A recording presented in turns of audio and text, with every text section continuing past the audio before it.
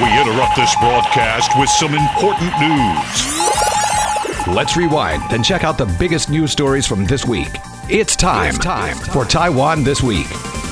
Good evening and welcome to Taiwan This Week with me, your host Gavin Phipps, and I'm joined in the studio this evening by two guests, those being regular commentator Brian Hugh. Thanks for having me. And Nicholas Smith of the UK's Telegraph. Great to be here.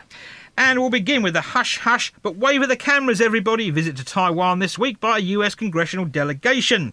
The US senators and representatives arrived at Taipei Songshan Airport on board a US C-40 Clipper military transport plane on Tuesday evening. The Ministry of Foreign Affairs confirmed the visit, but it declined to give any details on the length of the stay or itinerary, saying only the trip was arranged by the American Institute in Taiwan, and based on an agreement between Taipei and Washington, it was not going to provide any details of said visit. Members of the delegation, though, were pictured leaving the presidential office in a convoy of sedans and departing from the defence ministry in a bus, where they were seen waving to reporters on Wednesday. And on Thursday, they visited the headquarters of Taiwan's semiconductor manufacturing and met with officials from the Hsinchu city government. But neither the central government, TSMC, or the Hsinchu city government has released any information about those visits. Now, the visiting delegation reportedly included, and I say reportedly because no one's actually told us who they were, although we've seen photographs of them. Anyway, and included US Senators John Cornyn, Tommy Tuberville, Mike Crapo and Mike Lee, as well as Representative Jake Ellzey and another as yet unnamed member.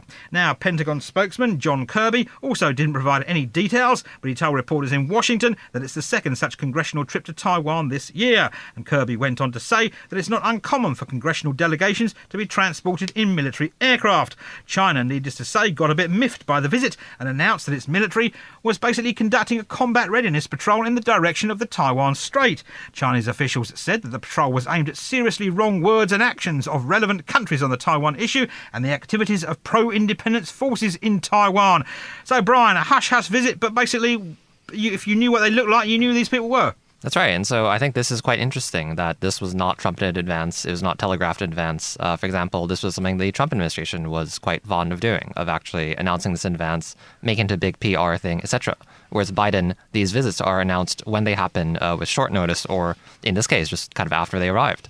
So I think the Biden administration is really trying to distinguish its low-key approach from the Trump administration's approach, because this is seen as signaling that U.S.-Taiwan relations are strengthening, but not trying to frame this as not just intended to hit back quickly at China over just U.S.-China tensions. I'd agree with that, actually, that it's part of this whole idea that's coming more to the fore of normalising interactions with Taiwan and not making a big deal of it. You had the members of the European Parliament coming last week, which was, an unprecedented trip by MEPs. That was signalled more in advance, but their message at the time was we should be having just a more normal relationship with Taiwan, not dependent on what China says. And this kind of congressional visit is part of that. It doesn't have to be a big deal that senators, members of Congress come to Taiwan to speak to their counterparts, to talk about US-Taiwan policy. And I think that's part of the reason why it has been kept quite hush-hush, that both administrations in the US and Taiwan don't want to make it a big deal. They don't want to make it look like some kind of provocative act, but it's just part of making this more of a regular occurrence. But of course, Brian, these Americans that came here weren't actually part of the Biden administration because they were actually all Republicans. Mm-hmm. Yeah, and so that's interesting. It's interesting that, A, they took the Biden administration's approach, but then that it's not too bipartisan. And it has been noted by Taiwanese media, for example, that these are Republican elected representatives that are more pro-Taiwan, have proposed pro-Taiwan legislation, etc. And so then this raises the question of what is the Biden administration's current stance on strategic ambiguity, for example. There are some commentators in Taiwan that reads this visit as a sign that there's a movement towards strategic clarity. However, again, these are not actually people in the Biden administration. And then Biden himself has created confusion with remarks, for example, stating that he and Xi met and agreed to abide by the Taiwan agreement when there is no such agreement. And then later on stating that the U.S. does have a commitment to back Taiwan when there is no commitment. And so I think this actually adds to the ambiguity there, actually. Ambiguity about strategic ambiguity. And Nicola, do you think, obviously the Tsai administration was happy the Americans came to Taiwan to say hello and talk about whatever the secret things they were talking about. But maybe the Tsai administration just said, hang on a minute, you've got a bunch of Republicans coming. Can you possibly send some Democrats as well, just to make it a bit more, a bit freer and a bit nicer for everybody? I don't. It's hard to really comment on that when we don't know the reason why they were here, and we don't even know. We don't have confirmation of exactly who was here. There's supposed to be 6 members of Congress, and one hasn't even been named in the press. So, I think it shows more of. In the general picture, there were a lot of people who were worried when Biden was coming into power that he wouldn't be as robust on Taiwan policy as the Trump administration, that he wouldn't stand up to China on Taiwan's behalf. And I think what this shows, this visit, is that there has been more of a seamless transition from the Trump administration to the Biden administration in terms of Taiwan policy than people initially expected. And you have been seeing, very consistent signals from Biden that Taiwan is an important partner and that the US will show this solid support for it. I think, they keep using the words rock solid. You saw Blinken, the Secretary of State, coming out a few weeks ago saying that Taiwan should have a more robust and meaningful participation in UN bodies. And I think this is just part of the bigger picture. If no Democrats come to Taiwan, over the next few years, then I think that would be a problem. But I just don't think that will be the case. You've got the administration being very consistent on its policy towards Taiwan, and this visit fits into that. I also think it's interesting that 2 of the senators, Mike Crapo and John Cornyn, were behind the Taiwan Deterrence Act that was published last week, and that was talking about this potential offer of $2 billion a year to Taiwan in foreign military financing that would be conditional on Taiwan making certain commitments. And according to the local media here, there was a visit to the Ministry of National Defence. So I would be very interested to hear if that was part of the discussion.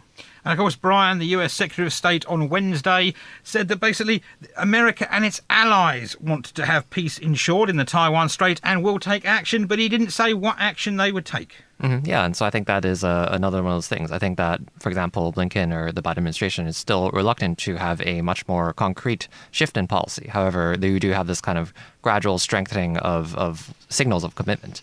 But I'm particularly interested in whether this visit, for example, is part of the internal debate between Democrats and Republicans on what stance to take regarding Taiwan. Republicans have sometimes pushed for having something closer to strategic clarity. And, for example, arms sales to Taiwan or further funding would be closer to clarity. And so I think that the composition of this delegation, that is also noteworthy. It could reflect this kind of internal tension regarding Taiwan policy at present.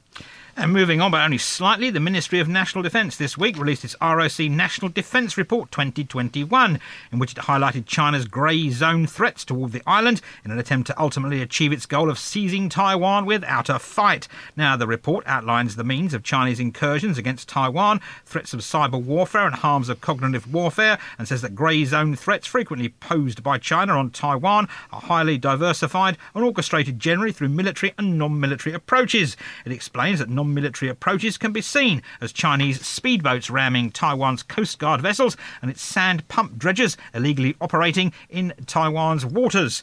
And it goes on to stress that the diversified strategies and approaches towards Taiwan are being employed by Beijing to test Taiwan's early warning and response systems and carry out its military intimidation and pressure against the island. Now, release of that report concerning grey zone threats came only days after China's Taiwan Affairs Office released a blacklist of individuals it says will face criminal prosecution for life for stubbornly supporting Taiwan's independence. Now, the list included Premier Su Jing-chang, Legislative Speaker Yeo Shi-kun and Foreign Minister Joseph Wu. And Taiwan Affairs Office spokeswoman Zhu Fanglian told reporters in Beijing that her office will enforce punishment on people on the list by not allowing them and their family members to enter China, Hong Kong or Macau. And she went on to say that people on the list would not be permitted to maintain ties with organisations or people from China, and that corporate entities providing material support to blacklisted selected individuals will not be allowed to profit in China.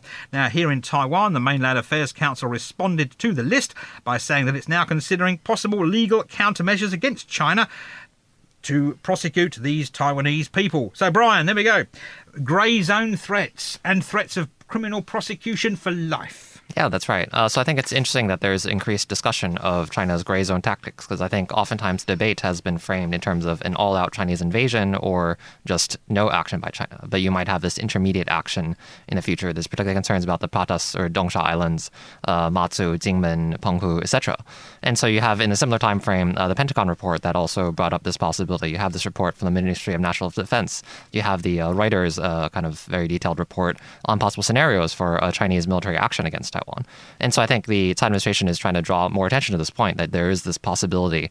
You always have these dates floating around, 2027, etc. You have Davidson's comments, Admiral Davidson's comments about the potential of a Chinese invasion. But then, that's framed again only in terms of just invading the Taiwanese mainland, quote unquote, not in terms of intermediate steps that it could take. And just pushing the line, that is, I think, what is a concern regarding, for example, frequent air defense identification zone intrusions or sand dreaders in Matsu, etc., or the fact that Jingmen is literally just kilometers off the coast of China. And I don't think there's been enough discussion of that, particularly because when it comes to electoral politics, a lot of these places do swing pan-blue. And so I think that is quite interesting. And of course, Nicola, this is going on as there's instances of Belarus being accused of doing the same thing with the migrants on their border with Poland.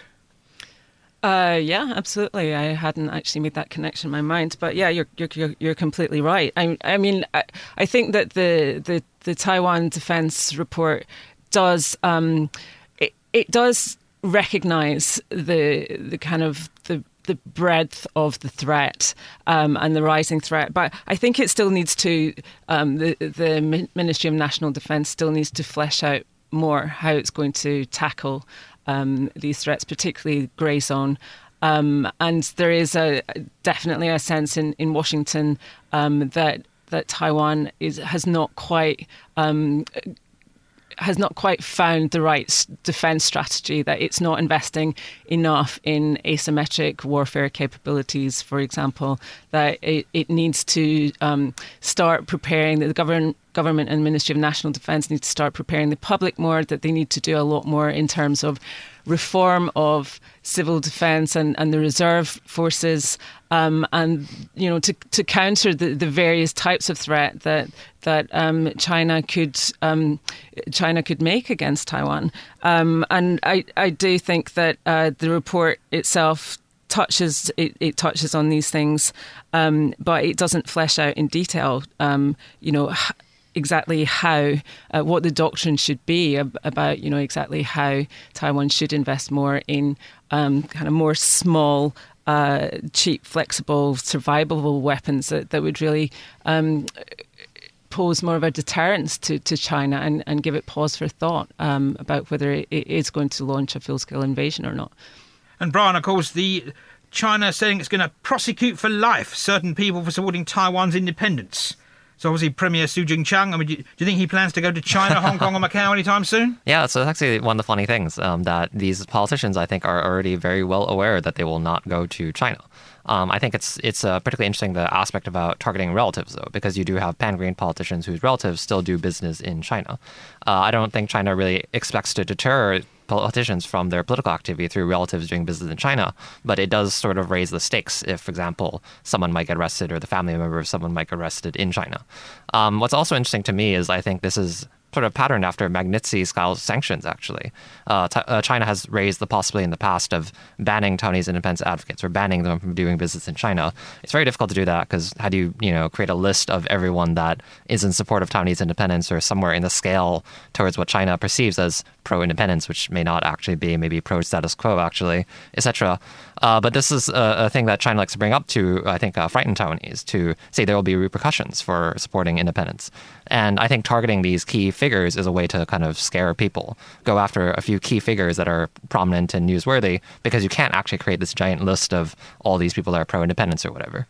And of course, Nicola, I mean, threatening people's families, it sounds something like from a gangster movie. Yeah, but we have seen China use those kind of coercive tactics a lot I mean, that's exactly what's happening to Uyghurs who are living abroad, and their families are being targeted. It's the same with Hong Kong. That this is a tactic that China is, not shy of using. And I also think when it comes to Taiwanese politicians that there could be a danger that because politicians during election campaigns, they rely on financing, they need to raise funds, they need sponsorship, and there could be an issue along the line that companies who are operating in China might be reluctant to help out with campaign financing, and that could definitely be used to manipulate Taiwanese domestic politics. And I think that's something that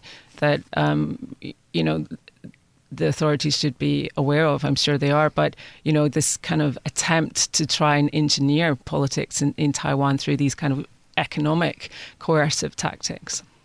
And we're going to stay with Taiwan-China-related news now, as Education Minister Pan Wen-jong on Tuesday warned colleges and universities that they're not permitted to engage in activities with Chinese individuals, groups or agencies outside of the confines of current laws. Now, the warning came a day after the National Security Bureau confirmed reports that the Chinese government had established a branch office at the Hsinchu-based National Tsinghua University with the sole aim of poaching Taiwanese integrated circuit talent.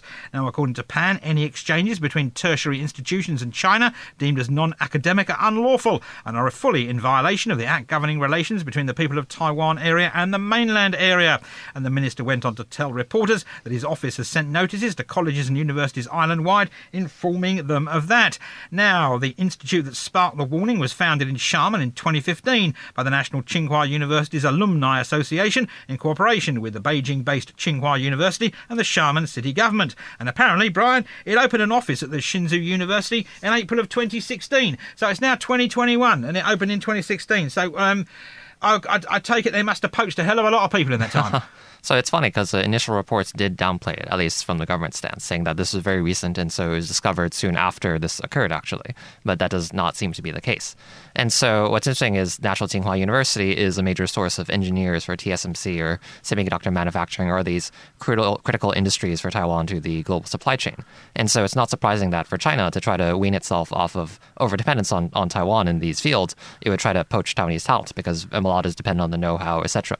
And this fits with the broader pattern of Chinese United Front activity, particularly targeting young people, for example, young entrepreneurs or working in startups in the tech industry, but then also going after the semiconductor industry.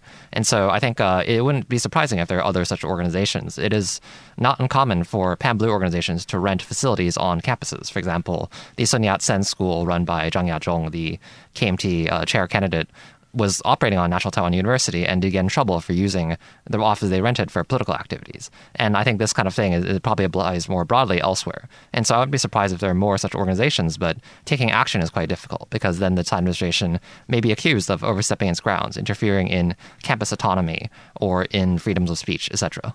So, Nicola, do you think this is campus autonomy, as Brian said, or basically Chinese grey zone threats and tactics? Well, yes, I do think it's part of China's grey zone tactics, but I also just think it's market economy as well. I mean, it's just, it's no big surprise that Taiwanese graduates would want to go to a good job, like, whether that's in China or not, like they would want to go where the economic opportunities are. And that's just economic reality, as well as, I'm sure China is leveraging this to its own political advantage. It does have a huge interest in developing its own semiconductor industry and taking that kind of, I guess, that power dynamic away from Taiwan. But at the same time, what's Taiwan doing to keep its talent and retain the best graduates? What economic opportunities is it offering to them? Are wages high enough? Are the promotion prospects good? And so these are all things that Taiwan also has to think about, as well as accusing China of trying to poach the talent. You have to then give that talent incentives to stay. And it's inevitable that China is going to try and recruit the best graduates. This has been happening for years already. I mean, this isn't a recent thing. Like over the past few years, hundreds of thousands of young Taiwanese have gone to China because the job opportunities are just much better.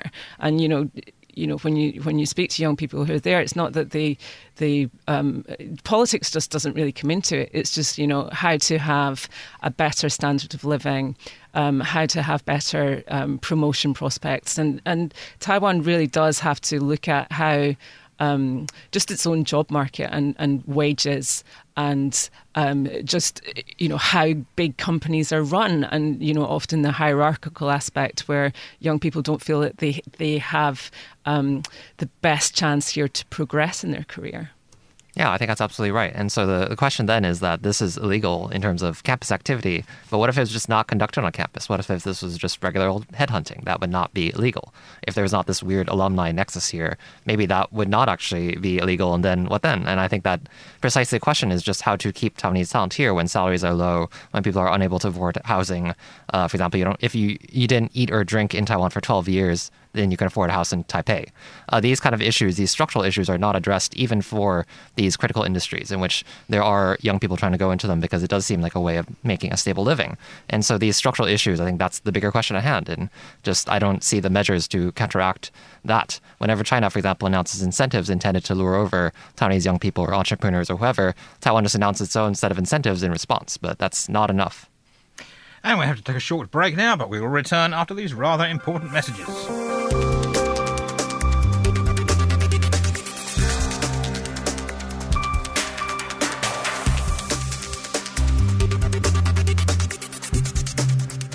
Welcome back to Taiwan This Week, and in the coronavirus news from here in Taiwan, lest we forget that it's still very much still with us, the Central Epidemic Command Centre on Wednesday announced that it signed a letter of intent to purchase an oral antiviral drug developed by Merck to treat patients with mild to moderate symptoms of the said coronavirus.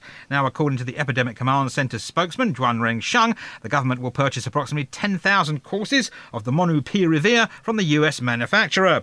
The drug still needs to be granted emergency use authorization, however, by the Food and Drug Administration here in Taiwan before it can be used to treat patients. And Health Minister Chen Shih-chung, though, is not releasing any information regarding the cost of the purchase or when it could be delivered. But he did say the government is also considering purchasing a similar experimental antiviral drug which is being developed by Pfizer.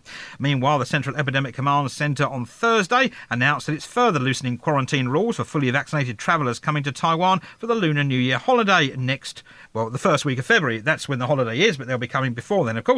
Anyway, people who have been fully vaccinated for at least 2 weeks before their arrival will now spend the first 7 days of quarantine in a government facility or designated hotel, and the remaining 7 days of quarantine at home. Now, accepted vaccines will be those approved by either the World Health Organization or the Food and Drug Administration here.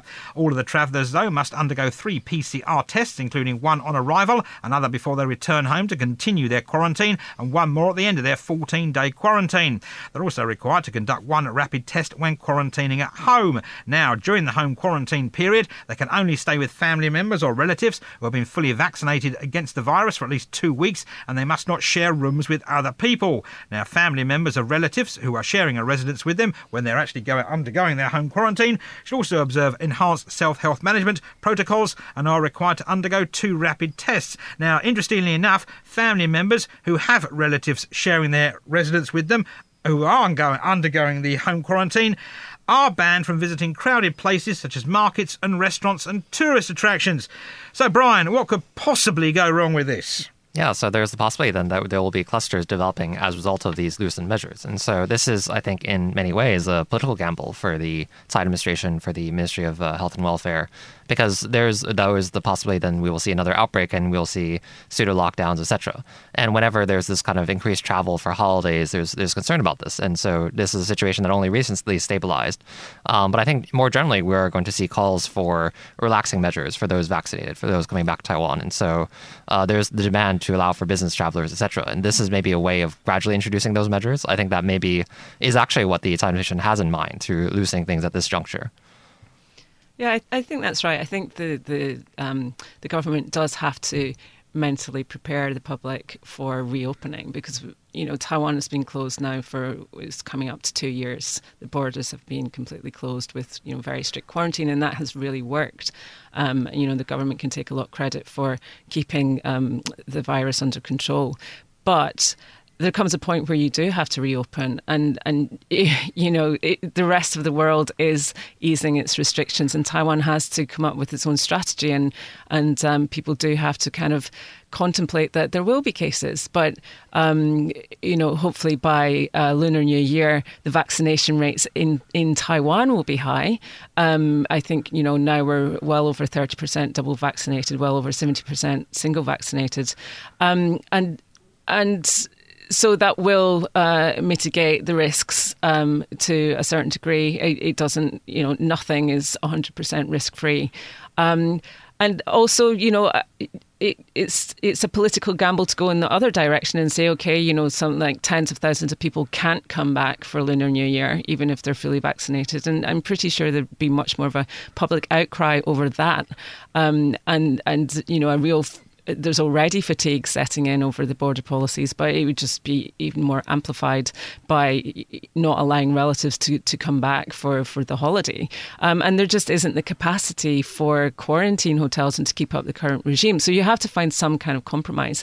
And if you look at countries like Singapore, Singapore was similar to Taiwan for much of the pandemic in the way it controlled its borders very tightly, and now it's trying to gradually ease that. It's got one of the highest vaccination rates in the world, and you're now seeing thousands of cases a day, but 99% of those cases are asymptomatic or mild. And so I think in Taiwan, there is a kind of mental barrier and still a fear there of allowing any cases at all. There's still this, kind of focus on zero COVID, and that's just not going to be realistic going forward. And of course, Brian, like Nicola said, we can expect some cases, but there's a lot of trust needed in this 7 days plus 7 days, of course, because you've got family members who are banned theoretically from going to restaurants and places such as this, if they've got family members quarantining with them.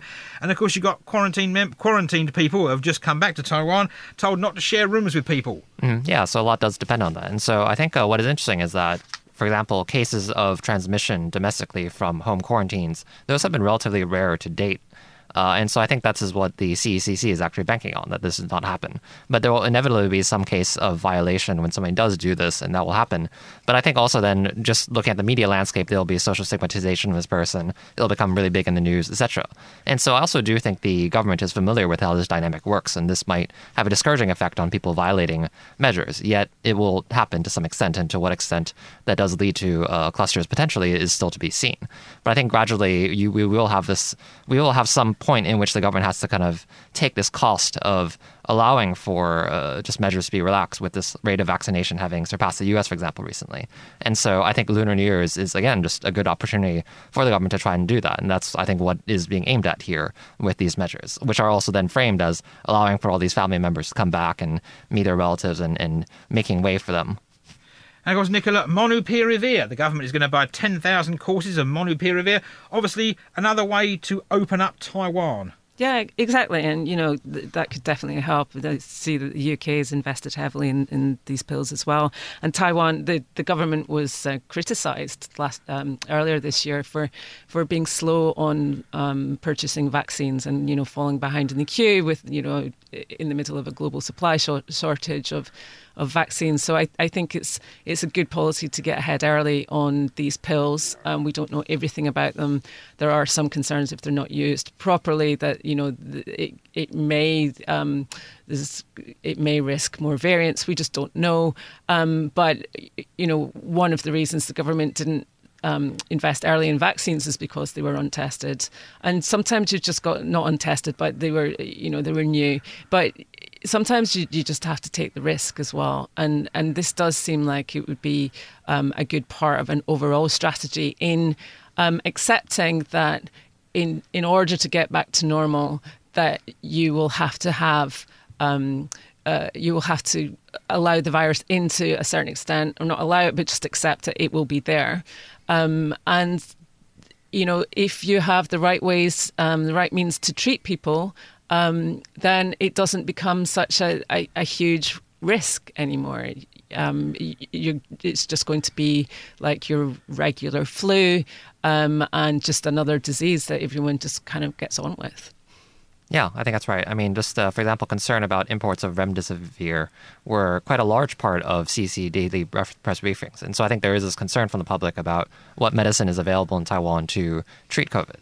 And calling on the Tsai administration to be proactive is another policy imperative, that it does have to keep track of what drugs are promising and buy them in order to account for this public demand to be ready for the future, whatever that may bring, new variants, etc. And I also do think that this issue may become politicized regarding the KMT saying, well, you're purchasing the wrong drugs, etc., similar to how there was all this concern about which vaccines Taiwan had purchased. And so I also can see this becoming an arena of political contestation. But for now, I mean, it's good that the Tsai administration is trying to be ahead of the ballgame in terms of this. And the first of 5 televised forums debating the 4 referendum questions is slated to be held tomorrow in Taipei. The issues set to be put to the vote will be discussed on the Chinese television system network and will, needless to say, cover nuclear power, pork imports, relocating a natural gas terminal, and whether future referendums should be held on the same day as major elections. Now, the Central Election Commission says Deputy Economics Minister Tsang Wen-sheng will be facing off against Huang Shihou, the initiator of the vote to restart the 4th nuclear power plant. Agriculture Minister Chen Chi-jong will be debating the import of pork containing ractopamine with KMT lawmaker Lin Wei-jo. Deputy Interior Minister Chen Song-yen will be debating the issue of when referendums should be held with former KMT Chair Johnny Jiang, while Economics Minister Wang Meihua will be facing off against Heart Legal Defence Association Director Chen Xianzhang in regards to the locating of a liquefied natural gas terminal in Taoyuan, which is near an algal reef. Now, the other 4 presentations are scheduled for November the 18th, November the 24th, December the 2nd and December the 11th. Now, the Central Election Commission says an estimated 19.88 million people are eligible to vote in December's national referendums, and it's going to establish 17,479 polling stations island-wide to deal with all the people flocking to cast their ballots. So, Brian, will you be tuned into your goggle box on Saturday or tomorrow our time here? Yeah, I mean, I think I'm bound to watch this and, obligated, let's say, to watch this and write on it. So for better or worse, I will be watching. But yeah, it's a question how much these televised debates really do influence the choice of voting. But they are something that happens, I think, for the interests of transparency. And usually, more often than not, it becomes just squaring off between the pan-blue and the pan-green camps. And so one can see this in government ministers versus someone like Huang Shiqiu, who's the former assistant of Hong Xiuju, the former KMT chair. And so these issues are contested. The KMT is hoping to leverage on this electorally. It hopes to use referendums to benefit itself electorally more in the future, hence the referendum question on the date, whether referendums will be conducted on the same day as elections in the future. But it's framing this as a referendum on the DPP's governance. And so this is a key thing to watch in the lead up to elections next year.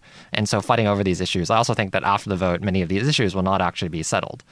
Just for example, there was a vote on nuclear energy before, and we have a vote on nuclear energy again this time, and the issue is really not resolved. So, yeah.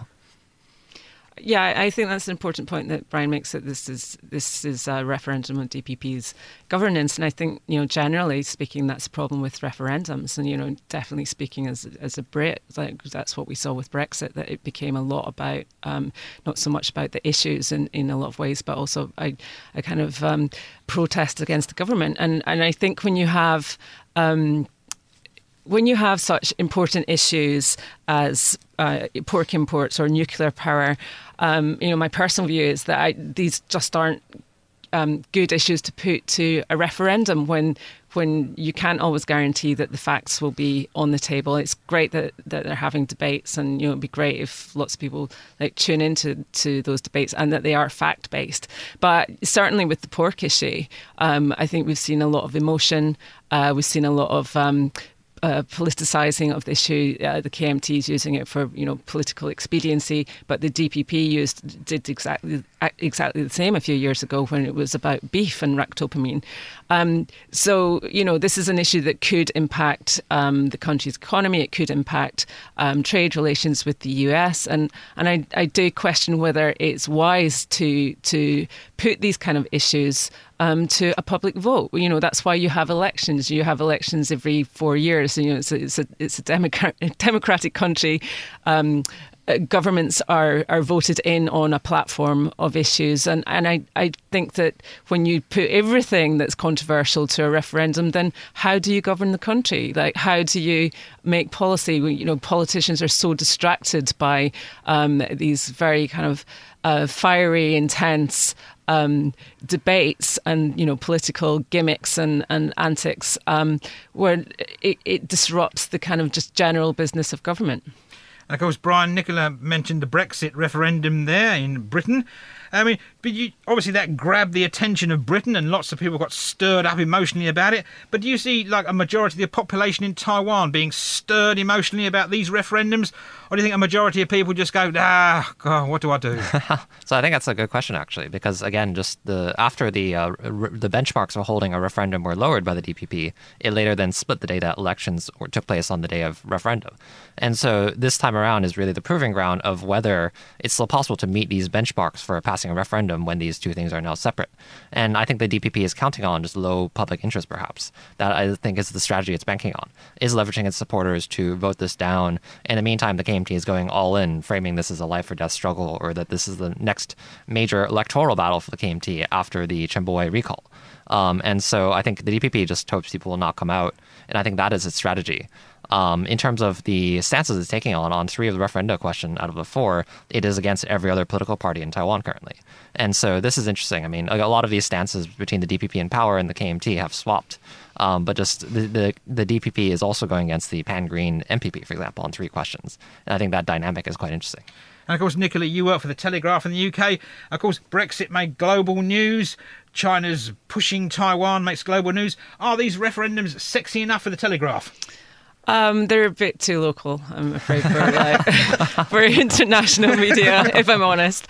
But the bigger questions of Taiwan-US trade ties, of course, that's interesting, and that comes into the ractopamine debate. The question of nuclear policy, of course, is also internationally important because that feeds into the climate crisis debate and environmental policies overall. So yes, the big issues we are definitely interested in. The kind of nitty-gritty debates, between the KMT and the DPP, not so much, unless the KMT starts throwing pork intestines around the Parliament again, and it becomes a story for all the wrong reasons. Anyway, before we go this week, as global heads of state were still meeting at the COP26 in Glasgow, Scotland, the Germany-based environmental and development organisation Germanwatch released its latest climate change performance index, and it ranked Taiwan 60th out of 63 countries, and also the EU, making it 64. Now, Taiwan was sandwiched between South Korea and Canada. Now, Taiwan last year ranked 57th out of the 57 countries in that index. Now, the index is aimed at enhancing transparency in international climate politics, and its basically rankings are based on the criteria of greenhouse gas emissions, renewable energy, energy use and climate policy. Taiwan's overall rating was considered to be very low, as it placed in the bottom 10. But here in Taiwan, the Environmental Protection Administration took umbrage at this and said that basically it's not right. And it said that basically, Germanwatch miffed it up somewhat, and it argued that Taiwan's population was undercounted by 3 million people, skewing the index's results because half of the indicators are based on per capita calculations. And the EPA here went on to say that Germanwatch not only got the population wrong, but it also showed an increase in Taiwan's total greenhouse gas emissions in 2019 when they actually went down. So, Brian, there we go. Taiwan's not doing too well in the climate change index there, but the EPA denying it. Yeah, so it's not surprising that the Tsai administration would try to defend its record, and this takes place in the context of Tsai vowing, for example, net zero carbon emissions by 2050. And so this kind of concern about the environment, I think, is interesting because the climate change discussion in Taiwan, or discussion around environmental issues, is not really as tied to international trends regarding global attempts to fight against climate change, international rankings, etc., except when it is used as a way to try to boost Taiwan's international standing, given its marginality and exclusion from international organizations, etc. And so I wonder if this will lead to a larger shift in terms of thinking about these issues and how Taiwan is perceived internationally, or if there will be the attempt, for example, to use issues of the environment to boost Taiwan's soft power. And so I think for the Tsai administration really trying to benefit Taiwan's environmental image, that might actually be a question worth considering. So, Nicola, it was, we came at the bottom, we're angry. Well, yeah, I mean, I think there's also an anger, though, at Taiwan's exclusion from, major decisions and COP26, and that's legitimate anger. Of course, Taiwan has to do more to tackle the climate crisis. Every country does. But I did see that, on that report that Taiwan did rank higher when it comes to climate policy. So that is a good start, and it does, as Brian said, indicate a recognition that a lot more needs to be done, and that the government is taking that seriously. But it's just not a credible situation for Taiwan to keep being excluded from global decisions on climate change. I mean, the Washington Post recently said that Taiwanese greenhouse gas emissions account for 0.75% of the global total, which is roughly equivalent to Spain. And so you can't in the overall total of UN global data, Taiwan has just been left out, and you can't with a country that size. I mean, it's just not feasible, and it skews the overall figures. So that really has to be addressed by the international community as well. Taiwan has to be brought into the discussions, not just be on the margins, kind of trying to catch up on officials over a cup of coffee at a climate change summit. So that's something that the international community really needs to recognise. It was in Glasgow, so it would have been a pint of heavy. Yeah, quite possibly. Or iron brew. Yeah, I think that's absolutely right. And so I think just regarding that, I think there has to be more deep thinking about this. I think it returns to a lot of structural issues regarding development in Taiwan. I mean, we have these problems of air pollution worsening in central and southern Taiwan. And just unfortunately, there's a push to do action on this for voting domestically. But in terms of just calling industry to account, I don't know if these measures actually are binding, because in the issue, I think, is particularly governments in Taiwan always have incentive to try to keep industry in Taiwan, prevent them from going to China, etc. And that always is the bind, I think, regarding that. And so I think these dilemmas are still unresolved. And that's where we'll leave it here this week on Taiwan This Week. And I've been joined in the studio today by Brian Hugh. Good night. And Nicola Smith. Thanks for having me. And thanks for tuning in to this week's edition of Taiwan This Week here on ICRT with me, Gavin Phipps. And don't forget to check out Taiwan This Week podcast on your favourite podcast app, where you can get access to all our previous shows. Tune in again next Friday evening at 9 for another informative look at the top stories of the week with Taiwan This Week. And don't forget to also check out our podcast on our website, icrt.com.tw. Now keep it here for more music and news only on ICRT FM 100.